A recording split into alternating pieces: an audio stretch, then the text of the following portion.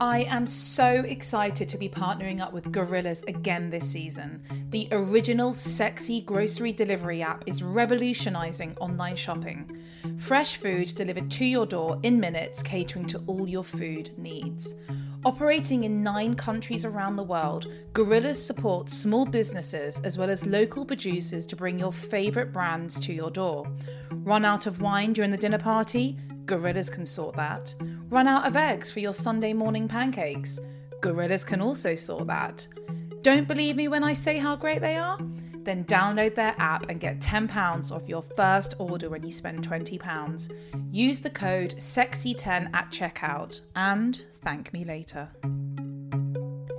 Hello and welcome to the Crazy Sexy Food Podcast. I'm your host, Hannah Harley-Young. This podcast is all about the love of food and how it plays a part in our lives. I sit down with well-known personalities, food experts, chefs, and people who just love their food to find out all about their life, career, and their favourite tastes along the way. Today I'm joined by the wonderful Jack Savoretti. Jack's soulful music and sound has been with us since his first album released in 2007. Raised around Europe but from Italian heritage, Jack's music mixes acoustic guitars with folk rock and indie pop, and he's even created a new genre. More on this in a moment. He released his 7th album last year, Europiana, which encapsulates the spirit of sun-soaked days, rosé in hand, long lunches and dreamy sunsets. Sign me up. Jack, it's a pleasure. Welcome to Crazy Sexy Food. Thank you for having me. It's a pleasure to be here. How are you? It looks like the sun is creeping through your windows. I know, it's magic. I mean, I almost was going to do this outside, and then I thought that would be a little bit too twee to be sitting. Give it another month. Give it another month, and you'll be out there. Well, no, actually, this morning I had a cup of coffee outside in my sort of in a t-shirt. Yeah, it was nice. I mean, let me just clarify, I'm born in England, but I was sort of raised in Switzerland, and I'm of Italian descent and origin and culture. So as long as I've lived there, I still feel like an Italian living in England. I don't react well to the climate. But actually today I could say that either I'm becoming more English living out here in the countryside, or it was actually getting hotter. Really? Sure. Well, where I am, it's bitter. So, it's one of those deceiving mornings. Yeah. The sky is absolutely spotless. It's a beautiful blue, but it's something like 6 degrees outside. So there we go. You've been a busy man. We've been trying to organise this for a very long time. How are you? Has it just been an absolute whirlwind? Well, you know, it's not busy like busy used to mean.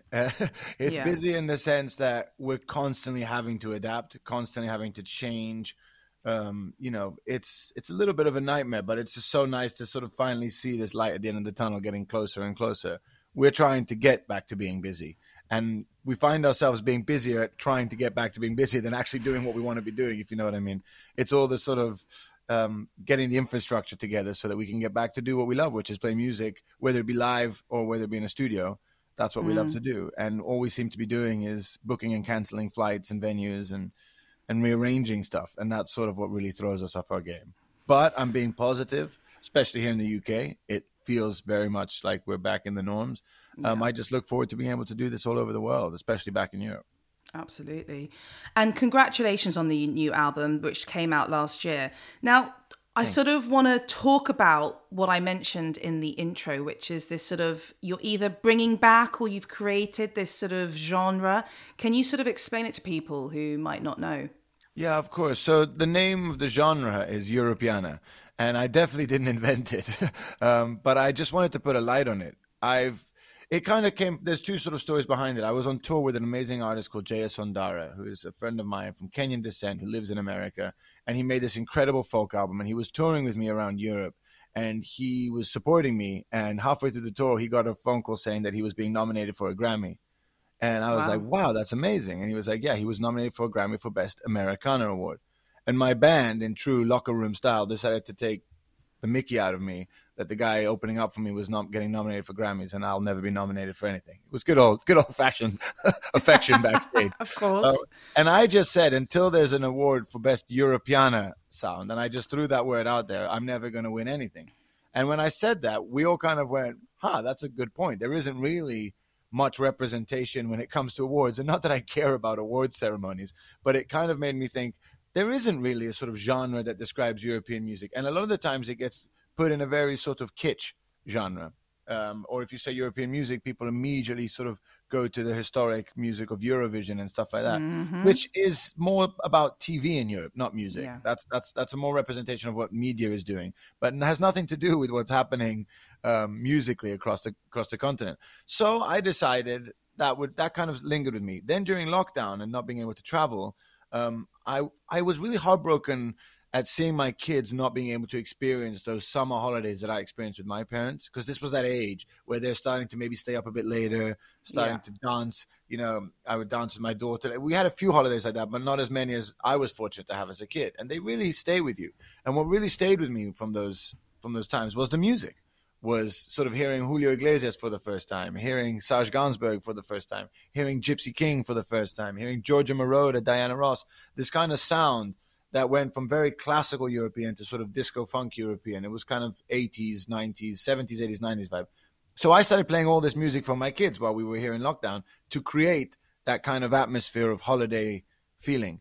And while I was listening to it, I thought, why don't I listen to this music all the time? Why don't we make music like this anymore? Why don't we make an album that celebrates, you know, from Julio Iglesias to Daft Punk, shows the variety of European music? And so that's kind of what we set out to do. And it was a really fun, it's a concept album. I'm not going to hide from it. It is definitely a concept album. And it goes through all the various different flavors of the genres which are in Europeana. But it's about perpetuating that music. I'm not trying to imitate music from the 70s. I just wanted to perpetuate it and make it relevant today and really celebrate what wonderful music has come out of Europe, especially in pop music. And also, I think, like, the timing is so important as well. Like, we were going through what I think we will all look back one day on and tell our grandchildren, you know, we lived through this moment in time that was so difficult, you know, wherever you were, whatever level you are in life and anything, you know, it's affected all of us. And so I think to have that kind of music be released rather than having to listen to like really sad, dreary songs, which, don't get me wrong, I love a good sad song if I'm like in my feelings, but it's, you know, it's something that it's hopeful.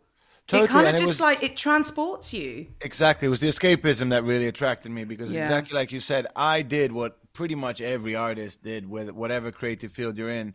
We all, whatever you're in, actually, forget creative fields, we got scared. You know, we felt isolated. It was the first time where you would, in any of our lives, except for when we were probably grounded as a kid, to be forced to stay somewhere and not really have an option. And we followed it. Without it being an extreme law, we followed it. That showed the power of the fear, that without it being really implemented by law, we did it.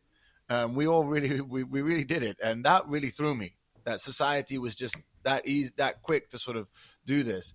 And I sat at the piano and I spoke about fear. I spoke about control. I spoke about like loneliness. I spoke about the end of the world. You know, we all had that moment. And then I thought, I'm not going to want to sing or hear this stuff at the end of, I don't know how long this is going to be, but I don't want this. And looking out the window wasn't cutting it anymore. I wanted more. And I love travel, and I missed home. I missed the Mediterranean. I really missed Europe. And so this was a way of doing that. It was a way of giving everybody a sort of ticket out of here without having to leave your house. Well, perfectly executed, may I say. And we will talk a little bit more about it in a bit. But I always, as I kickstart into the food, I always ask my guests, what did you have for breakfast this morning? I actually had a very trendy breakfast. I did sort of scrambled eggs on toast with avocado. Well, trendy 10 years ago. You're such a millennial, Jack. You're such a millennial. I don't usually do that. I'm actually not a breakfast person. I'm quintessentially Italian in my breakfast, whereas I want a juice, maybe a croissant and a coffee. That's it. Yeah. That's all I can. Maybe a yogurt if I'm feeling really greedy and cheeky. But no, I'm not really a breakfast person, but the kids are on holiday, so it was really nice. We have breakfast all together.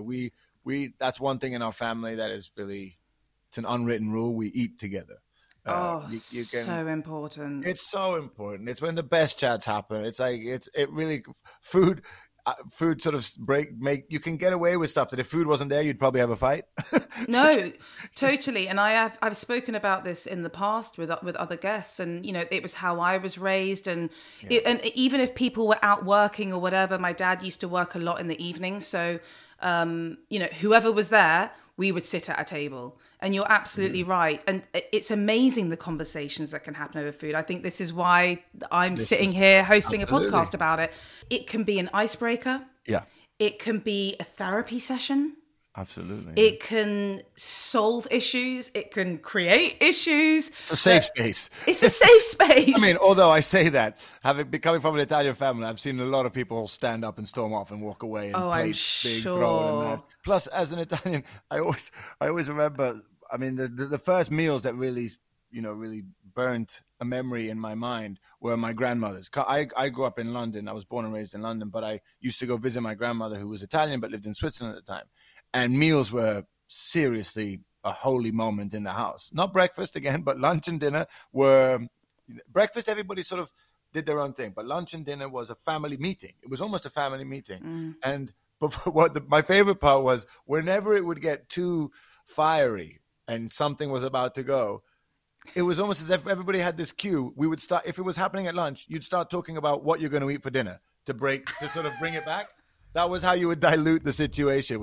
Or what are we going to have for lunch tomorrow? Like reinserting our sort of bringing it back to the food, basically, is what kept the peace. So it's I love that. Well, you've kind of sort of very seamlessly brought me onto that. So I kind of want you to tell me a little bit more about your childhood. So as you said, you were born in London.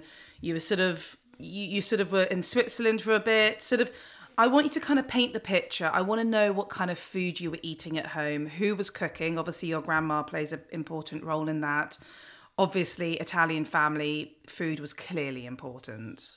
Yeah, but I was very lucky, and I always feel very fortunate for this, that we were quite multicultural in my family, on a European level at least, is the sense that my father's grandparents were Italian. So I was born in London. Let's start from the beginning.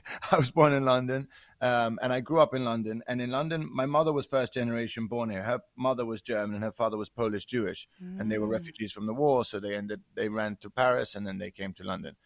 And so already in London, like when I would stay with my grandparents, it would go from like gefilte fish to like goulash, kartoffel salad. So it was this mix of like German and then with a little bit of sort of Jewish cuisine as well thrown in there. Wow. And it was. So I love gefilte fish. My dad's Jewish. I think that's like the one thing I've taken from the whole thing. Matzo balls I'm not crazy about, but gefilte fish. Do you know what? I don't mind a matzo ball, but you know what? I've had some terrible ones. I don't like them really stodgy. They need to be really light and fluffy. Yeah, and it's also about, I like to combine them with stuff, which I know is not the thing, but I like to do that. But yeah, so we had that on one side, and then we had my father's family, which was, my grandmother was Sicilian and my grandfather was Genovese. Again, very different cuisines, even though both Italian. So we were quite fortunate in the sense that we were, as kids, I wouldn't say we were brave, but we were forced to eat very different types of food, which has served me well in life because it's made me curious. I wouldn't say that I'm a very exciting eater, but I'm very curious. I'll try everything. I'll go anywhere with it. But that was kind of my heritage. And like I said, meals were really a big deal. My mother wasn't really that into cooking. She is now, but not when we were little. She was very social. So she was always out and about. But myself, I started cooking at a very young age. I fell in love with cooking at a very young age, mainly because I was at home a lot as a young kid, which I think does also sort of force you to have to learn how to cook, when I say young kid, I mean teenager. I wasn't abandoned as a child to sort of have to fend my way in the kitchen, but I used to be quite creative. My love for food definitely sort of started around 14, 15. Same time around my love for music, poetry. I think it was that age where you realize I can control my own destiny in a very sort of wonderful, naive way, that these are the things that give you a real sense of control. Food, creative, music, art, how you dress, all that kind of stuff. It all kind of happened together. This is who I am. This is what I eat. This is what I sing. This is what I listen to. It kind of all came around the same time for me. So can you give me some examples of the dishes perhaps that your grandma would cook around those big sort of family gatherings? They had so many, as you call them. Yeah, there was some delicious ones. We have a thing called mozzarella in carrozza in Italian, which is so simple, and it basically sounds like cheese on toast, but I guarantee you it's not cheese on toast. And it's basically where they soak the bread in olive oil, and then they put mozzarella in the middle of it, and then they flip it like on a pan upside down. But this would be like served like there would be like, imagine a tray with like 25 of these toasties. What you could only call toasties, but I promise you they're not toasties. You could be really greedy and put a little bit of butter as well on the bread, like when you're cooking it, not like bread. When you say it's soaked in the oil, is it kind of like become like a sponge? It's like exactly. squidgy. So it's almost like think of a combination of a toasty and French eggy bread, whatever. It's kind of got that texture, but with amazing mozzarella seeping out. It sounds really simple and like the kind of thing you'd make at university, but it's amazing. So that was, and maybe I'm remembering that because I was a kid and she was basically making that for the kids. But then they used to make these terrible things. They do this thing in Italy where they leave. I seem to remember it with chicken. I can't remember the actual name of it, but they leave it in the fridge so that Jello grows around it. Basically, you know what I'm talking about? Yeah. And then they bring it out. It's part of it's like the gelatinous sort of. It was a real delicacy. Yeah. It is. Yeah. I mean, my parents and my grandparents used to be like, "Oh, we're having this," but as kids, it just looked like dog food to us. We were like, "Oh God," and it tasted like dog food, to be honest.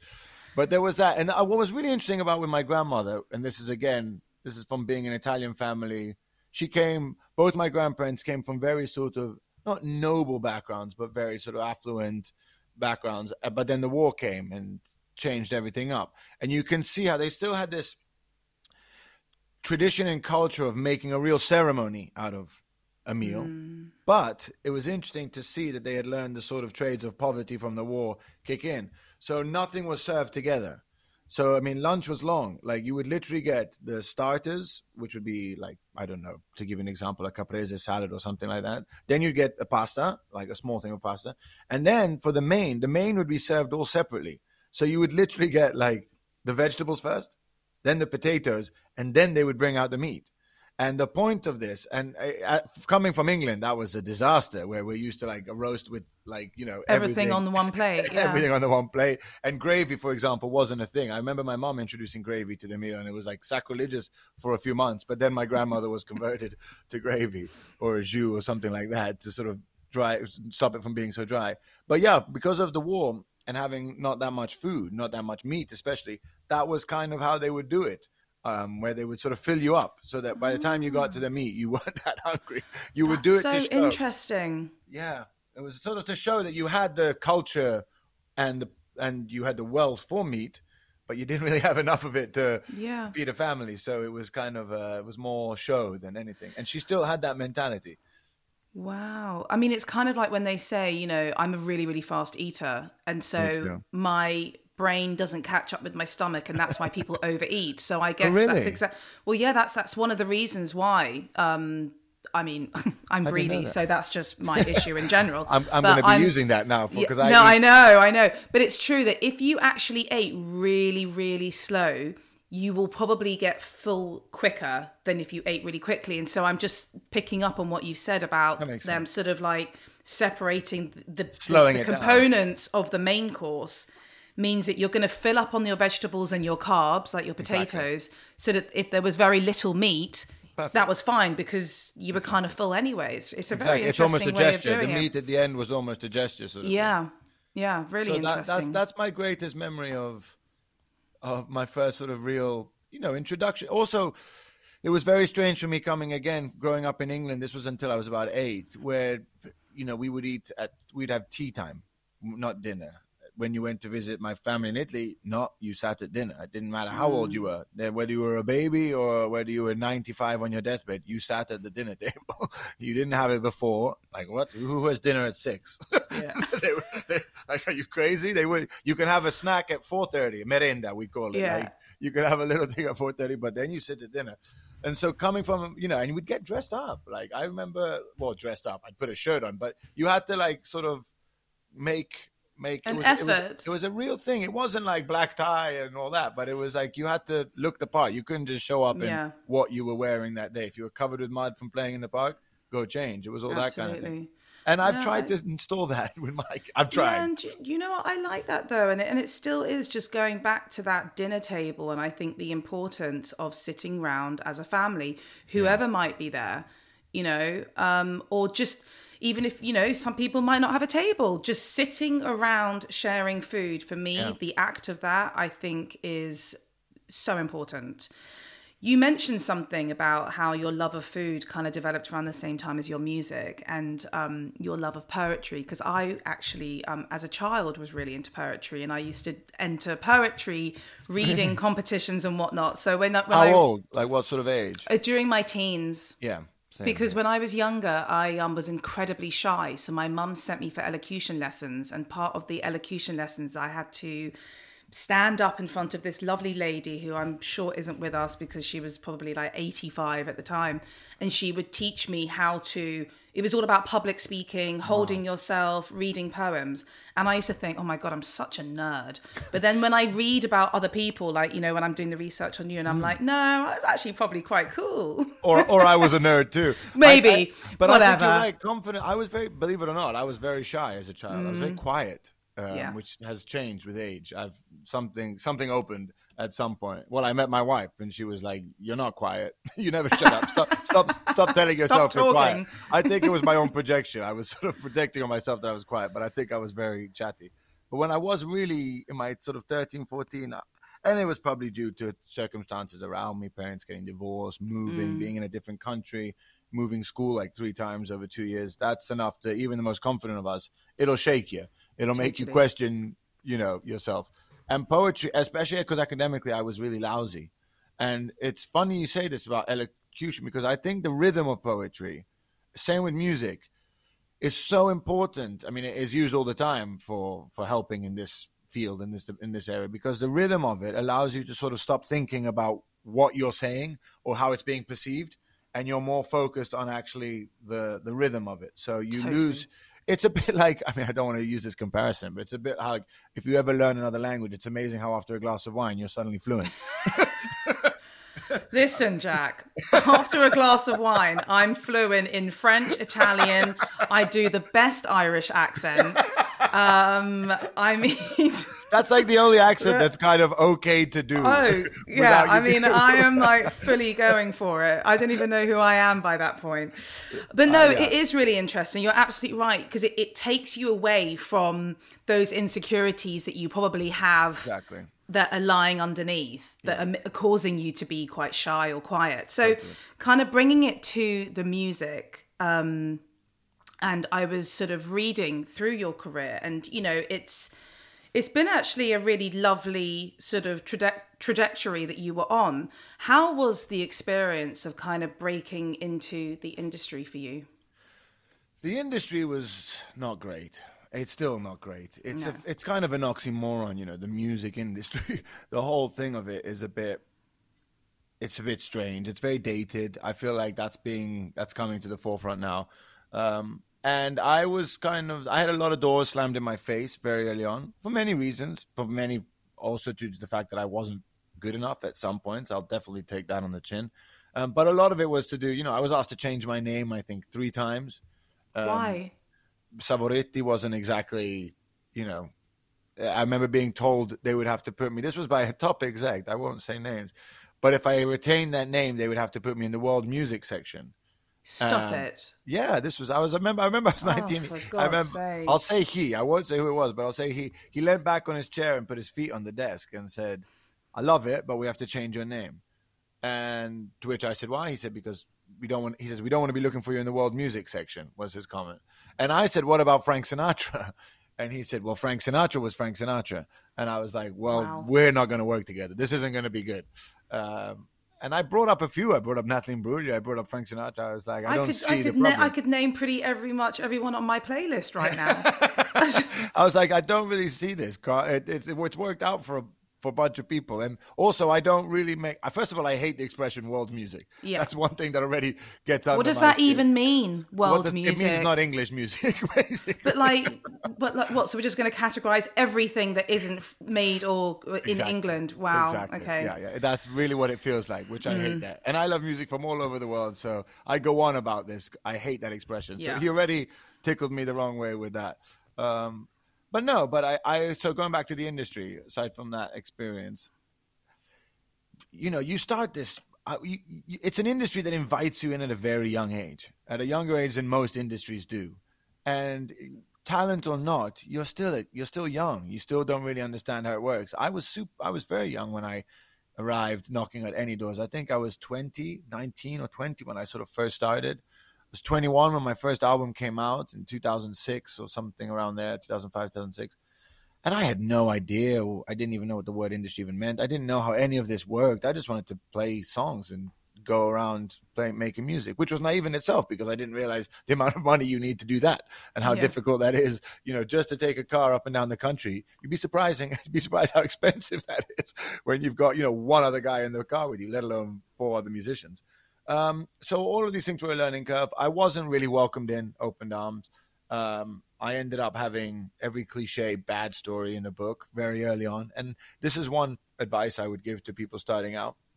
Fail as quick as you can, because that's a true understanding of if you're in it for the right reasons, if you're in it for the long run, or if you're just passing through and you should get out. If you're just passing through, don't waste your life in this world. There's other things you can do, like move on, because it can get vicious.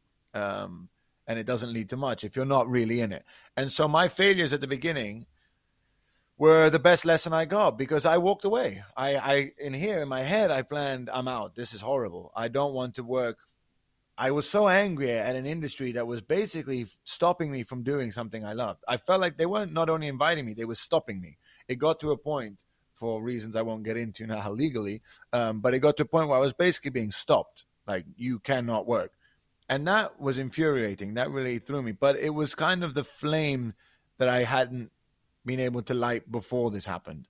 I loved writing songs. I trusted in music. I was very easygoing about it. I was not driven. I wasn't looking for fame, fortune, success. I really wasn't. I just was really concerned about, can I write a great song? I liked the certain ideology of, I was very into sort of 60s California and this kind of peace-free way of living life, of just kind of riding the wave of music. And that there was no real ambition to it. But once I got properly kicked to the floor, boy, did that light the ambition flame in me that I didn't know I had. And I just realized, I'm not going to do this. I'm not going to let anyone tell me what I can and can't do. And that's what it felt like. And it was the first time I felt that. My parents were fair, they were just, but they weren't disciplinarian. They would let me mess up on my own. And then they would kind of go, I told you. Like, they would point it out. They would make me know that they were watching when I messed up. But they never disciplined. I never had that. I would just feel pretty silly myself. This was the first time somebody was truly interfering with my path. And so I decided to rebuild an entire team built from people that had nothing to do with the music industry. So I started out with friends, and it was a sort of like, who's in? Who's up for this? This is going to be a horrible, long, crazy journey, but I think we might have some fun on the way. And lucky for me, I have some amazing friends who jumped on board, one being my manager, who's been with me for almost 20 years now, 15 years. And then I sort of started meeting people around. My other manager, Danielle Livesey, she had done this sort of charity event raising awareness for Israel and Palestine, and she had used one of my songs for this incredible project where she had managed to get Apple computers and these various things to sort of give these kids on both sides to make sort of movies of their lives, a day in the life of, basically. Wow. And she had just done this amazing thing in the space of like a month. And that was the kind of people I wanted to work with. And I sort of asked her, I was like, would you help me? She had her heart in the right place. She was open to causes, to using music in the right way, not just the way the industry sometimes gets focused on. So I built this team around me and then found the musicians. And yeah, we've been kind of going for 15 years. And it just started going slowly, but it always started going up. And I was always okay with that. I always have to check on my team if they're okay with that, because we're always going up, but we never rush. We do everything. I just want this to keep going. Like, this is for life. This isn't a phase. This isn't something I was doing because, it was really, this is what I've tried to walk away from it numerous times in my life. I can't. I will always go home and sit at a piano and play a guitar. So I might as well use it for something, for good, to take care of my family and to potentially, provide some sort of something for those who need it. And it's not, I think the music we make and the way we go about our business, we don't bombard people with stuff. We don't try to like, get to the top. We're not pushing people out the way to get there. We're just slowly putting it in places where we think it might be appreciated or needed. And I'm surrounded by people who help me do that. Thank you for your honesty. That was a really interesting it was just interesting hearing that. Something you just mentioned, actually, I really, really agree. And I think can be used for all types of careers. When you said that I don't rush. And I think that in the world we live in now, which is, whether you agree with it or not, we battle with this whole new world of social media, the internet, and new generations coming up who think that things just come to them like that, who have lived through, I know I have, through all of these sorts of like reality shows, music shows where you become famous overnight. And what I find so dangerous about all of that world is that there's no longevity in it. And you can become famous if that's what you want to do or whatever. But will you sustain that for 30 years, 40 years? If you take it slowly and you do it right, like what you're doing, and okay, you've walked away a couple times. Yeah. There's the greater good in that. And I just think that there's a younger generation that honestly think, oh, no. I'm just going to go on that show. I'm going to do this. And that's me set for life. It's not. I mean, this is the thing. You can get rich quick and you can get famous really quick these days. You really can. But are you sure that's what you want? And I know it seems like it. Like it can take a lifetime to realize, damn it. I've got it all and I've got nothing. Yeah. And that can happen on other sides. I'm not saying it's just with fortune and fame. It can happen from walking away from careers. I know people that are resentful because they chose to start families and stuff, and now they feel like they don't have the careers they deserve. So it can happen on both sides. Yeah. I don't think it's a fortune and fame issue. I think you're absolutely right. It's the tools and the means that we have right now. The false sense of relevance that social media gives people is so dangerous, in the sense that the dopamine kick, that is so addictive.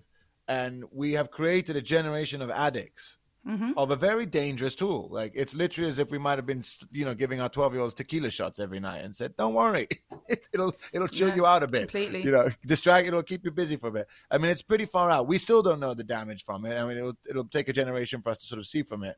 And I'm not against social media, but it's lack of sort of control, how it's so controlled and it's an unregulated industry, right? That's the problem. And sorry, the word is regulated. Yeah, and I completely agree with you. I think it's amazing. It has its purpose. There's certain things that I wouldn't be doing in my life had it not been for social media. Totally. But at the same time, I think you have to go into it with the frame of mind of it does a certain purpose. It's not the be all and end all. No, right? Absolutely. You've got to be able to step away and sort of be in reality for a second and like understand. You said, it does give a sense of, damn it, I've got to get it today. I've got to do this. Like, why am I not doing that? Yeah. It does give you this pressure. It's pressure, and pressure is the real destroyer of dreams. Expectation and pressure are two things that will mess you up. If you have a dream, the only two things that I think can really kill it is expectations and pressure. And I've done everything in my life. I have zero expectations, which I have not worked on. It's a blessing. I thank whoever made me, I thank my parents. My parents had no expectations of me growing up. They never imposed expectations. If I said tomorrow to my dad, I'm going to be an astronaut, he'd go, wow. Like, that was literally his answer. It wasn't like, get out of here, you schmuck, go do something serious, be a lawyer. No, he would literally be like, go, let me know how it goes. My parents had that. So I've always had that. I tried to do that with my kids. They let me discover who I was without their expectations. Therefore, I have no expectations. I'm learning as I go. Every time I get a phone call, it blows my mind. I'm literally like, hey, it still surprises me. And I hope I retain that. I felt pressure. I've definitely imposed pressure on myself. But most of the time, it's because of my peers. And it's come from my peers. And I'm okay with it coming from my peers when they are friends, colleagues, and people I admire. But I'm not okay when it comes from some person I don't know or respect, but I'm watching them do something I really want to be doing right now, and therefore I feel pressure. That's messed up. And I feel for the we generation. all have it. I have it. Yeah. I have it, and I have to just keep reminding myself. And I mean, we need more of you, Jack, because you talking about the lack of expectations is amazing. I'm going to take a leaf out of your book, because my issue is that I have too many expectations, not just of people but of the world. So I'm constantly getting disappointed. But that's something that obviously I need to work on. It's a pandemic. That's a serious pandemic. Well, there we go. Yeah, forget exactly. COVID. Expectations is doing as much damage. Yeah, no, you're right. You're right. We were talking before we started recording that it's funny how this meeting has kind of come round full circle for me, because I was introduced to you actually in 2012 through a mutual friend, and I saw you play at Bush Hall in Shepherd's Bush, which is now round the corner from where I live.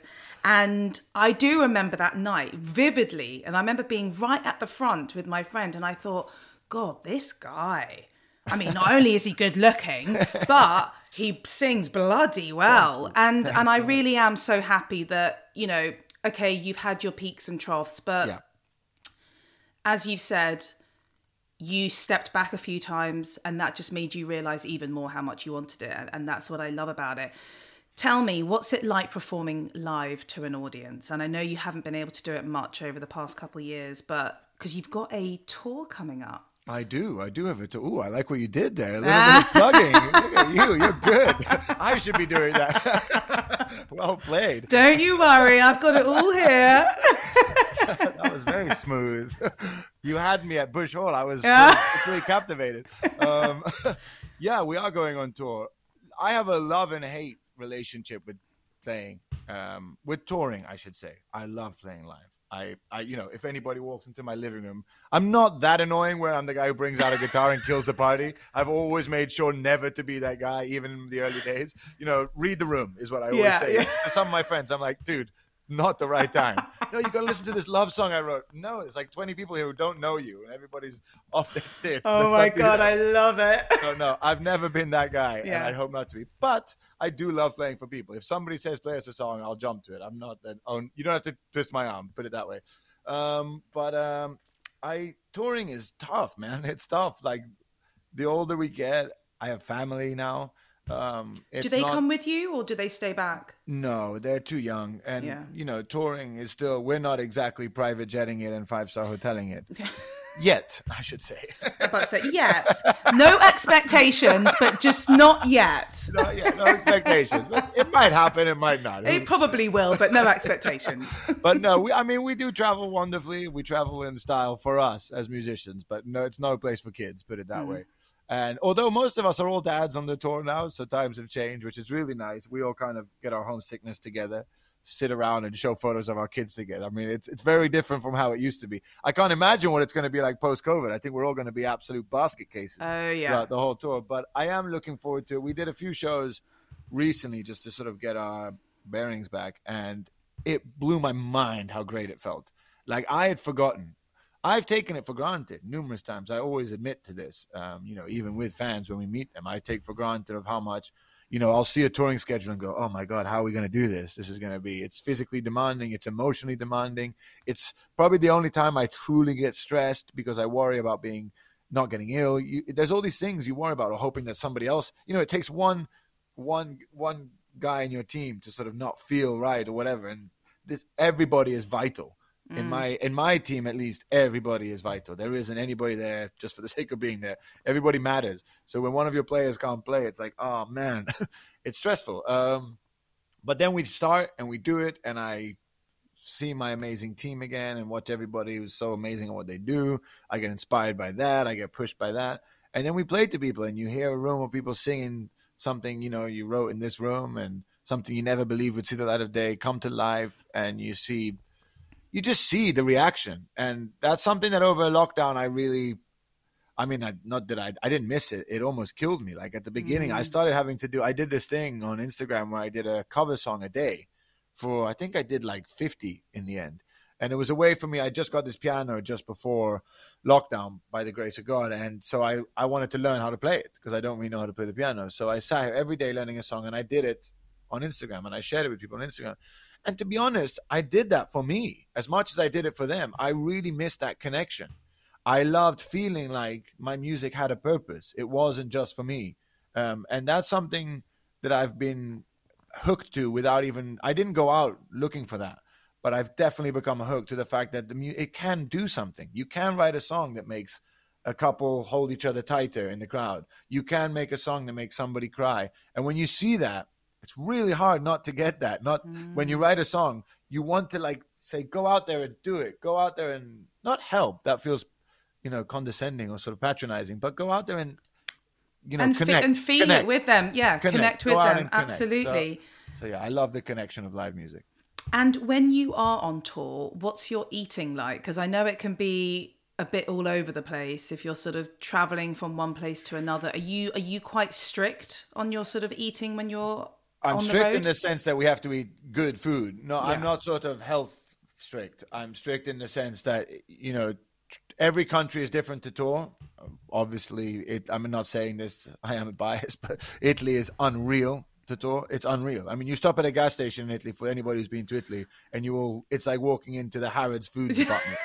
It is. I've done it myself. It's amazing. It's insane. Like the salamis and wines from They the 90s. stared at me once, and I was there with like a cart, and I'm just like grabbing things. They're like, "Do you want petrol?" And I'm like, "Nope. I want your cheeses. I want your meats. I want everything." And the sandwiches, I don't know, the Autogrill is just, that should have a Michelin star, if you ask me. It's incredible.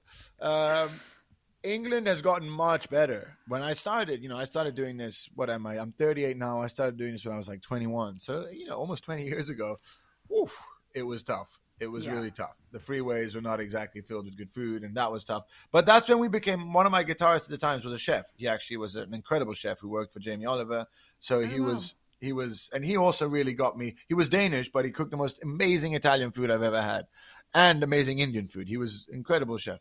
But he used to sort of, when we were really traveling bad, these were the tough times where we were properly playing tough venues, tough clubs. He had this sort of guide, whether it was not Michelin, but he would just know where to go and take us to these incredible places. Took us to this amazing Portuguese restaurant in Manchester, where they explained to us that all the tempura was brought by the Brazilians to Asia, and all these different cuisines that we thought were Asian were actually brought by the Portuguese, and they would educate you on that. He took us to this incredible Thai restaurant in Hull, an amazing Indian in Wolverhampton that I think was on the Michelin Guide, but you wouldn't have known it. It wasn't fancy. It was proper So we've always been, we're foodies.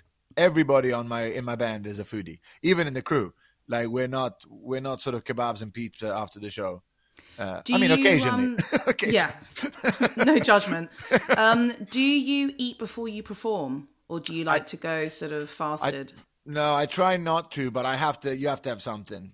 For energy levels, you have to have something. It's one of the most complicated parts about scheduling a day on tour. Yeah. It sounds silly, but for me, it's very important. For some people, it isn't. I have made the mistake of going on stage right after scoffing my face with a curry in Birmingham, and and you're sort of like, this is going to be a long show. I don't mean in any gross way, by the way. I get it. Try singing after eating a curry. It's not pleasant. Yeah, I'm not even a professional singer, and I couldn't even do it after a curry. It's interesting, to say the least. That microphone goes in the bin. Yeah, literally. Sorry, that's disgusting. So I always ask musicians who come on, what do you put on your rider? Food-wise? Well, just like what's going on in the green room backstage? What's on there? There's no blue M&Ms or whatever. What is it? No, there's none of that. Which I love about that story, because it's very clever. They did that so that they could see if the stage promoter was actually reading all the info, and they knew that if that was done, then all the technical side would be really good, because it meant that the product, and that's why they did it, which is very clever. It's not a bad idea. So we have we got to have our bottle of Portofino gin backstage. That's like token now. We're big, sort of, like I said, because we're foodies, we're quite healthy. We always ask for Italian and French meats and cheese and avocados. I mean, it's not as rock and roll as it used to be, sort of Jameson and a pack of cigarettes. Now it's like avocados and Italian and French cheese. A nice bottle of red, preferably Italian or French, again. I'm literally going through my rider now in my head. I love it, though. I think it's such an interesting thing to find out about people. And good bread. We literally put good bread, variety of good bread. Because we have catering, So our caterers are amazing, and they're really good, and they keep us sort of healthy while we go on. And so and we're quite strict on that, on having a variety. We try to all eat light. It's sort of, you learn doing this that bad food on tour will not only health-wise mess you up, it helps it. People get nasty, people fight, people get sad, they get quite down. It's amazing how if you have like a fast food night, I can guarantee you the next day people are homesick. It's like this weird thing. Suddenly people get like just moody. And whereas if you have like an amazing dinner and everybody's eating well and you have good wine and good food, the morale stays just really high. I should say it's more morale than psychological, but I think it does affect psychologically as well. I think it's psychological, 100%. I always say this. We also have another connection, I just realised, in the form of... Yeah, exactly. We're going to find out we're related now.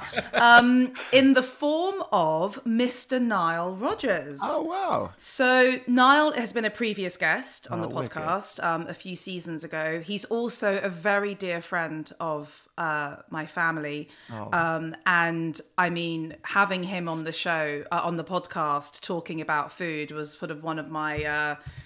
moments in life that I'll never forget. He's got stories. Has he got stories? So he is on the album that came out last year.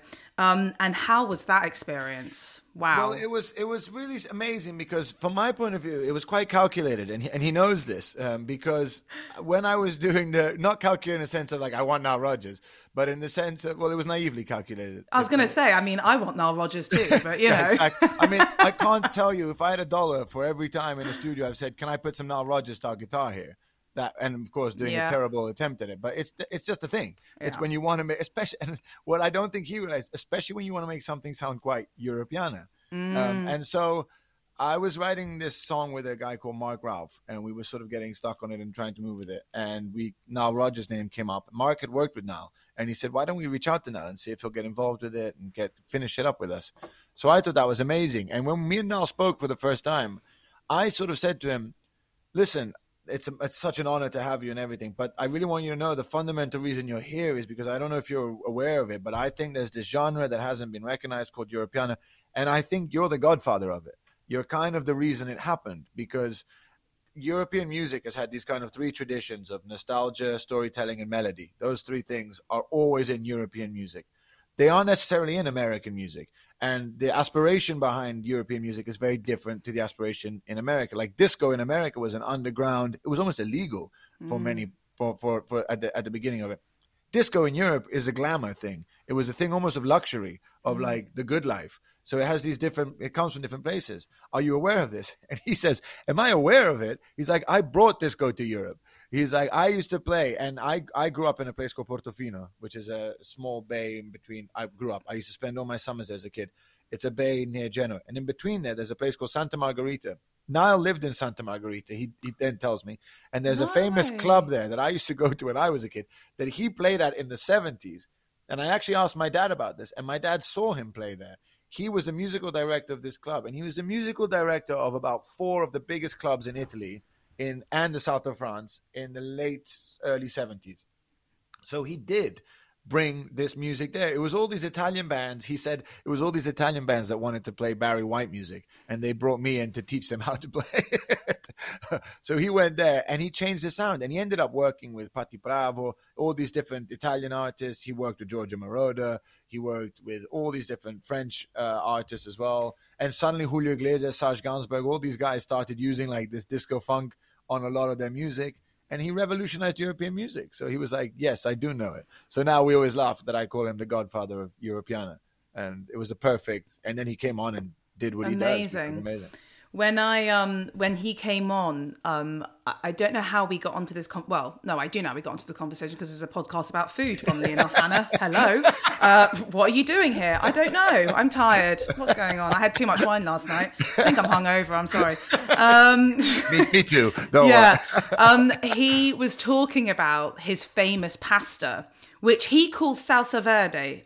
I think I'm always questionable about this. You've already got the hair on the back of my neck.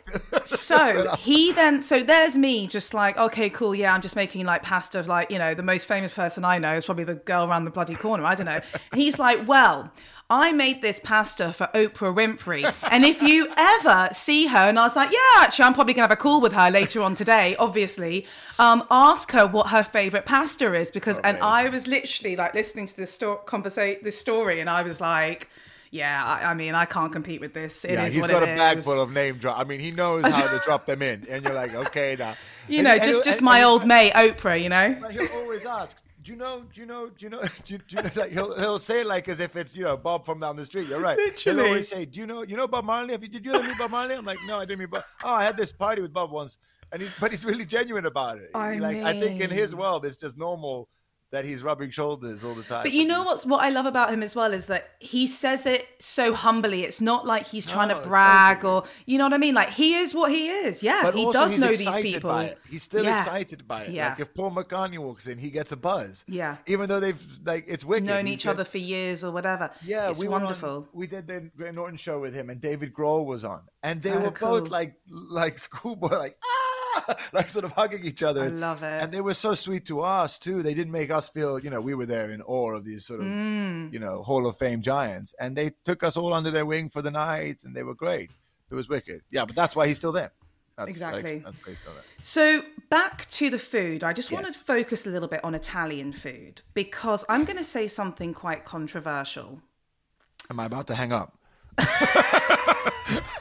So first of all, no. So just to like sort of cover myself, Italian food is probably one of two my favorite cuisines in life because I just love the simplicity of it. I love the fact that it's about the produce and the ingredients, and I don't know any other cuisine where you could literally just have a tomato and some bread and be so happy in life. So true. I don't think there really truly is that great of Italian in the UK.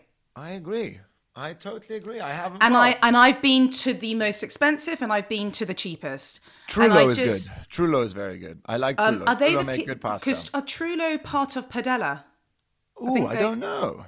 I don't know. Am I getting confused? Yeah, Trullo's like in Islington. Yeah. I think it's part of. I think they have Padella as well. That's legit. Although he's not Italian.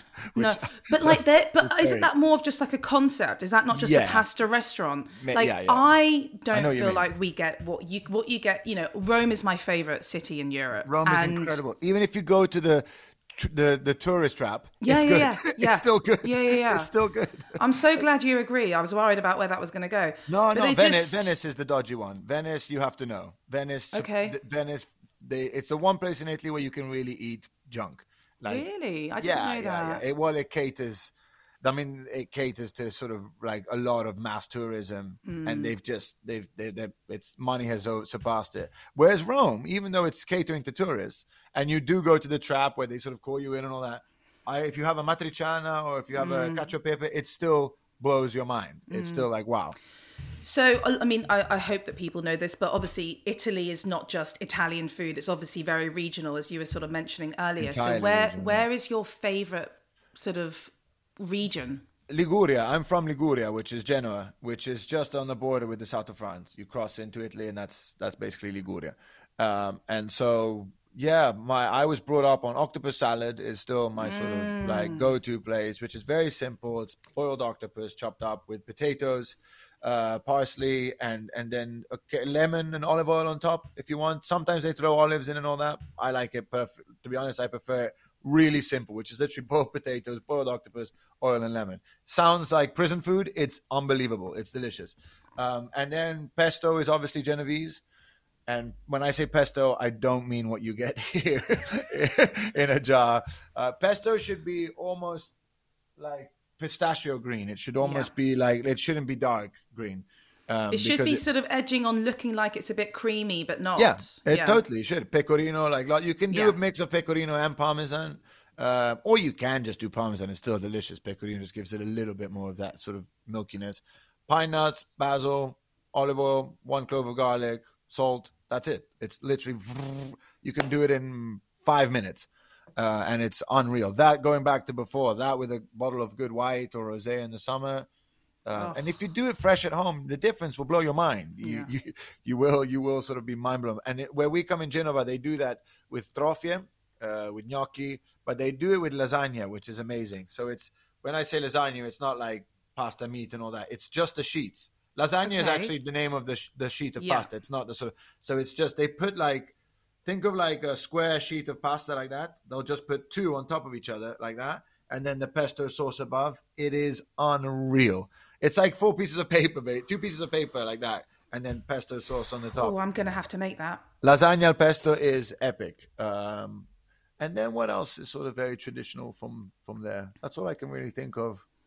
Do you cook at home? Are you a big cook? Yeah, my wife and I both cook a lot. What's your specialities? Pesto is definitely mine. Amatriciana is also the pasta. I do make it. Amatriciana is a Roman one where it's basically guanciale, the cheek of a pig, or bacon if you really have to. I mean, that's sacrilegious, but if you can't find guanciale, pancetta is fine. And then just tomatoes and garlic, and yeah, it's amazing. And that's one of my favorite pastas in general. We do cacio e pepe, we do carbonara. Carbonara is a big, teaching my English family that a carbonara doesn't have cream in it was a very big debate. That is a big one. Very big. There's no creme fraiche. No. Carbonara, no. for the record. There's nothing in the carbonara. It's just bacon, pecorino, and egg. Yeah. That's it. And the egg goes on at the end. Like, don't even cook. Anyway, but that's for another time. I'm sure everybody watching this knows how to make a carbonara. I don't think I'm enlightening Well, anybody. you'd be surprised how many people don't. Yeah, I'm not. That's Trust the problem. Me. I've had to be very polite at many a dinner parties. Yeah. But we also make a killer lamb, which was actually, it was my chef, guitarist, a guy called Nikolai Jule Christensen, who actually now has a wonderful cooking show in Denmark. But it's all about sort of, he hunts and then cooks and prepares and all that. It's amazing. It's quite wild. But he taught me the trick about the anchovies in the lamb. When you're cooking a shoulder of lamb, you basically poke it, give it all the different holes, and you put an anchovy in, clove of garlic, rosemary, anchovy, clove of garlic, rosemary, anchovy, clove of garlic, rosemary, so it basically has these like rosemary little crown around the thing, and the anchovy melts when you cook it, so it becomes this ridiculous butter, and it makes the meat like it'll blow your mind. So the garlic and the anchovy sort of infuse and melt into this garlicky butter. I know it sounds like what? No, it sounds incredible. I'm literally sitting here like. But they use anchovies. Listen, Jack Savoretti needs his own cooking show. I don't know about you, but at home with the Savorettis. Literally. I think there's enough Anglo-Italian chefs on TV. Well, yeah. They can never be enough. Never there can never be enough. Never enough. I agree. When you are out and about, where are some of your favourite restaurants to go to? Well, Trullo in London is definitely up there. That's one of my favorites. Does it have to be in London or can it be anywhere? It can be wherever you want. Well, the Gemelli in Portofino is probably my favorite restaurant in the world because it belongs to two of my oldest friends. They're these two gorgeous twins who I grew up with, and they just bring life and soul back to Portofino. They've taken Portofino back to where it was when we were kids because Portofino got lost for a bit. Where was a fruit vendor suddenly became a Chanel shop. And now I think it's gone back to sort of catering more for, especially because of COVID, Italians started going back. And Italians don't want that. They want the fruit vendor. They want, they don't want that in Portofino. They want that in Via Monte Napoleone, Milano, but they don't want that on the sea. They want a good restaurant, good food, good produce, not to be taken the mickey out of price-wise. So that's definitely one of my favorites. There's a new restaurant actually in Portofino called the Splendido Mare, which is 2 Michelin star chef, which is out of this world. Out of this world. There's a local pub here called The Bull, which I absolutely love, in a place called Charlbury. It's lovely. Beautiful around there. Beautiful area. And there's a wonderful pub called The Bull. There we go. Well, I finish my conversations with a few quick fire questions. So, this podcast is sponsored by Gorillas. If you were stuck at home, like you have been for the past 2 years, which 3 ingredients would you order from Gorillas? Basil. Well, is it just the ingredients for pesto, basically? Can I mix it up? You got it. Basil, pasta, obviously, and olive oil. I think. Perfect. Good olive oil. We get our olive oil from Puglia. Like, Do you? Well, we have a friend I love Puglia. and she sends me a case like every 2 months. Oh, fabulous. Okay. Yeah, I'll have to get you some. It's really good. Please. I love Puglia, actually. I went before it was sort of... Because now it's really becoming... Yeah. I remember when I went, I think about 10 years ago, and it was like barren It was wild. land. Yeah, it was really wild. But it's just beautiful. Yeah, it still is beautiful, but it's become a bit more touristic and all that. But yeah, it's what happens. Yeah. It's what happens when I go to these places, Jack. I make them fabulous, and I'm a trendsetter. What can I say? I'll be watching closely where you go to next. I know, God. What is the craziest food you've ever eaten? Ooh, alligator. Ooh, where was that? I was in Florida, of all places. Okay. Well, I mean, they do a lot of crazy stuff in Florida. I'm gonna say it, but it tastes like chicken. It does taste like fatty chicken. Okay. Yeah, that was definitely a tough one. Nice. What has been your most memorable meal? Probably the last meal I had with my dad. I cooked him a carbonara just before he passed away. It wasn't my cooking that killed him. I should say. I don't know why I'm laughing. That's awful. Sorry. I'm laughing too. He would be laughing too. He took that joke to his grave, saying, "Cazzo, look what your carbonara did to me." But yeah, the last meal I cooked for my dad was a carbonara, funnily enough, and I nailed it. I was one of the few times in my life I felt pressure. I knew it was going to be the last meal before he went into hospital, so it was like, this has got to be a good one, and it was. My favourite snack of all time is a packet of crisps. What is your favourite flavour of crisps and why? I mean, salt and vinegar. This shows that I was born and raised in the UK. It's my childhood. It's the school run. Like, I'm in the back of my mom's car. The minute I'm in the back of her Ford Escort listening to like hot chocolate, I believe in miracles. Oh, wow. You're taking it back. That's where I am. Yeah. That's probably. I mean, are we talking like a Walker's, just like a good standard Walker's green crisp? Pack Yeah. Yeah. Okay, great. Love it. No messing about. What food sums up happiness for you? Nutella. It's not even a food. Jack, I think that you and I might be soulmates. That was quick too. I said that quick. I know there wasn't even a breath there.